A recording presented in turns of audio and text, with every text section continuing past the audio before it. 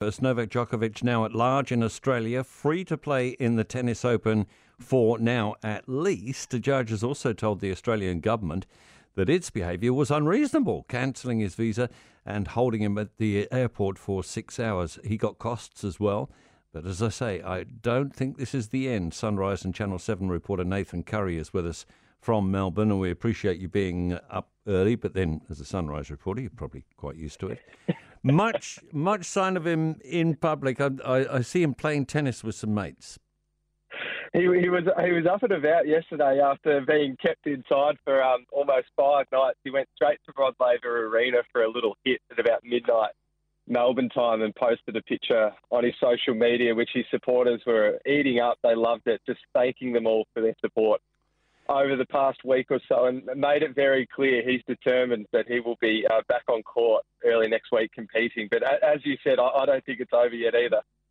What is the likelihood of a challenge from the government going back to court, or the minister simply overriding the court and waving his stick? Yeah, well, essentially the court battle was with the Home Affairs Minister, but then we still have our Immigration Minister, and he does have this personal power that he can use to cancel that visa all over again. His team released a statement last night saying, we've definitely got that power. We're considering it at the moment, and the process remains ongoing. So they weren't going to make a call last night. It was quite interesting, actually. A large group of police arrived at Novak's lawyer's office, and we're all thinking, oh, they're not going to arrest him and detain him again right here and then. They didn't do that, but it certainly is a possibility today. So Monday is a long way away at the moment. So we're all waiting to see what Alex Hawke, our Immigration Minister, chooses to do on that one. Now, as I understand it, the government has said to the court, to the judge who let Novak out yesterday, that it may well exercise that power.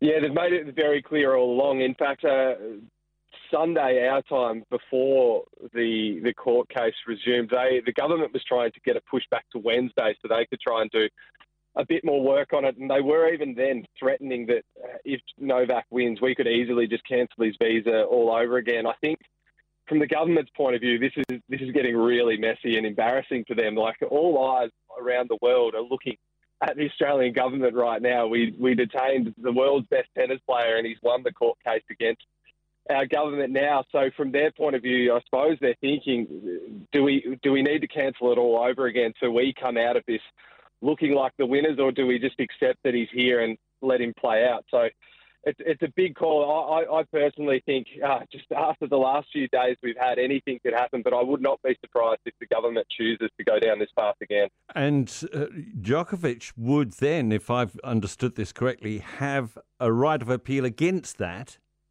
if it was imposed on him.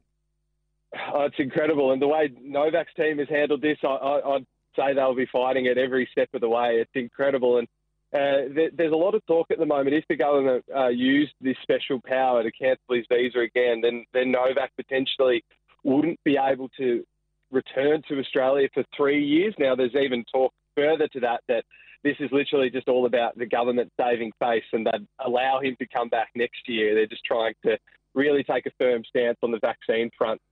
But yeah, there's so much more to play out. What way do you think it'll fall? What's your gut feeling, Nathan? My gut feeling is Novak will play next week. I just feel like his case has been, he's won a court case in Australia. I feel like it just gets really messy from here.